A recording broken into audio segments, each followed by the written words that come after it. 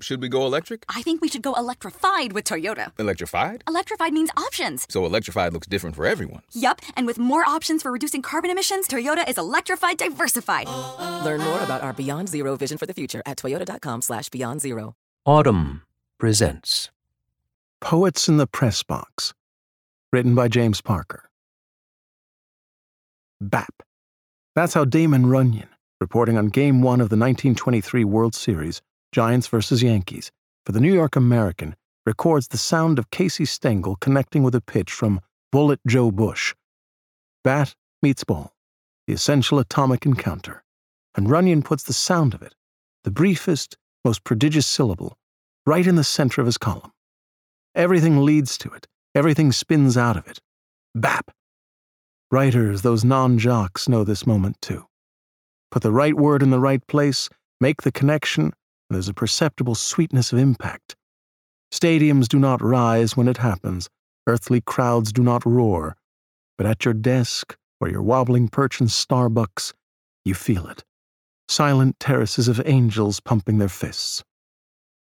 The surprise and delight of the Great American Sports page, John Schulian's selections from a century's worth of newspaper columns about baseball, boxing, football, gymnastics, and, in one case, swimming the English Channel, is how often it happens, how often the writers connect, how often the prose approaches the condition of flat-out poetry.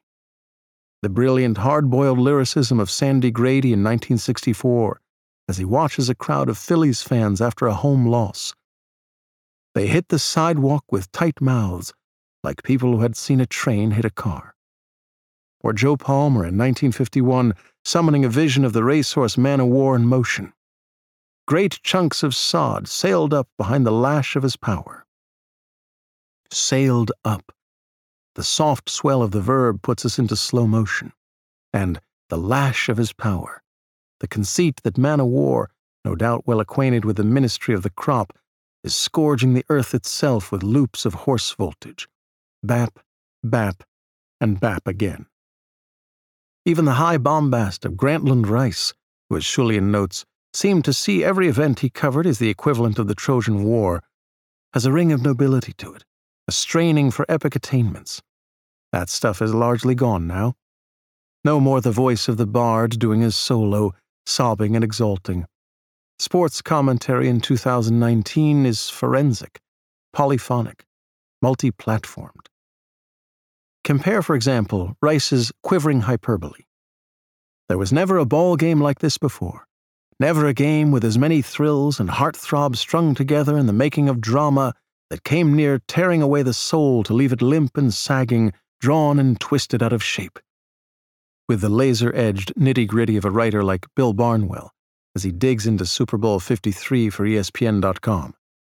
Teams that load up on twists often struggle to keep, contain, or leave an obvious running lane open for the opposing quarterback, but the Patriots did an excellent job of getting pressure against the interior of the Rams' line, particularly guard Austin Blythe, while simultaneously closing down Goff when he bootlegged out of the pocket.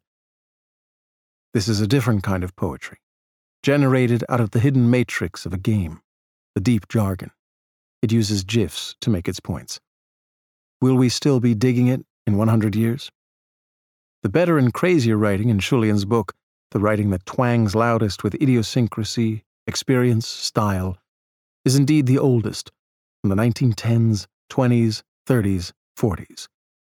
It's rather thrilling, actually, the extent to which these smoking, snarling, hat-tipped backward mechanics were making their own rules. Ring Lardner, in 1921, turns in a whole column, in his personalized American primitive idiom, about his editor not letting him report on football. I don't want to be no killjoy, but I can't resist from telling you what a treat you missed this fall, namely I was going to write up some of the big games down east, but at the last minute the boss said no. Haywood Broun, by contrast, is an effortlessly glittering highbrow. At Madison Square Garden in 1922, he finds the boxing style of Rocky, Kansas to be as formless as the prose of Gertrude Stein. Kansas is fighting the crisply traditional Benny Leonard, an exemplary pugilist. A Leonard defeat, declares Broun, would give aid to the forces of dissonance, Dadaism, creative evolution, and Bolshevism. And they were on deadline. We're all on deadline, of course, at all times and in all places. The Last Judgment, as Kafka pointed out, is a summary court in perpetual session. But a print deadline, a galloping clock, the smell of the editor, is a particular concentration of mortal tension. The brain on deadline does whatever it can. It improvises, it compresses, it contrives, it uses the language and the ideas that are at hand. Inspiration comes or it doesn't. Here the writer is an athlete, performing under pressure, and if he or she is good, delivering on demand. It was Ernest Hemingway, once of the Kansas City Star, who turned deadline prose into a modernist art, and Papa's prints are all over the great American sports page. Jimmy Cannon goes on a fishing trip with Joe DiMaggio near the end of his run with the Yankees and winds up writing, basically, a passage from The Old Man and the Sea. Joe said, "Watch out, it's going to break water." The sailfish came up out of the sun-burnished sea in a flapping leap. It went up straight, gleaming and quivering, and then it was gone. W.C. Heinz, in Death of a Racehorse, witnesses the on-track destruction of Airlift, son of Bold Venture, full brother of Assault. His account has an ecstatic spareness to it. Emotion is rigorously excluded, a la Hemingway, which means it is everywhere and overwhelming. There was a short, sharp sound, and the colt toppled onto his left side, his eyes staring, his legs straight out, the free legs quivering. "Oh," someone said. That was all they said. The influence attenuates over the decades, but it never goes away. Sally Jenkins in 2001 writes about race car drivers like Hemingway wrote about bullfighters. It's beyond a philosophy or a faith. It's simply as essential to them as breathing. They are consumed to ashes with the idea that if you give nothing, you get nothing. Jenkins is just one of 3 women writers included in Julian's book, alongside 43 men. This ratio may accurately reflect the gender breakdown of newspaper sports writing over the past 100 years. But it looks ridiculous. It is ridiculous. Wouldn't a Library of America anthology have been the perfect occasion to find a way to even things up? Sport is not like life. It's the hit, the punch, the shot, the stroke, the break, the consecrated instant that lasts forever. Bap! As commentary disperses itself across in-game tweets and post-game podcasts, and as our analysis of what actually happened gets more granular, more expert, less Runyon-esque, are we losing touch with the moment of contact?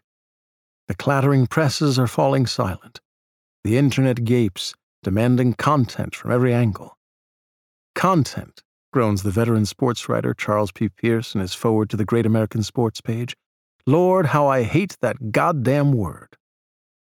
So farewell, perhaps, to the gymnasts of deadline prose, the ones who stuck the landing. They were mighty in their day.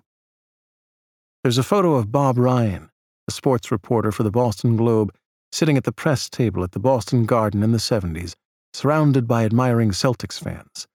They're all staring over his shoulder at his Olivetti Lettera 32 typewriter, into which, grandly, performatively, a pencil between his teeth, he is rolling a fresh sheet of paper. Sports writing as public art. Ryan sits in a bubble of awe, with a hint of the Dionysian about him. He looks in this picture like a better-groomed Lester Bangs. He looks artistic and equal to the challenge before him. And the people are staring, I'll say it again, at his typewriter, at what he is about to write. If you enjoyed this production, find the best long-form articles read aloud in the Autumn app, available now for iPhone.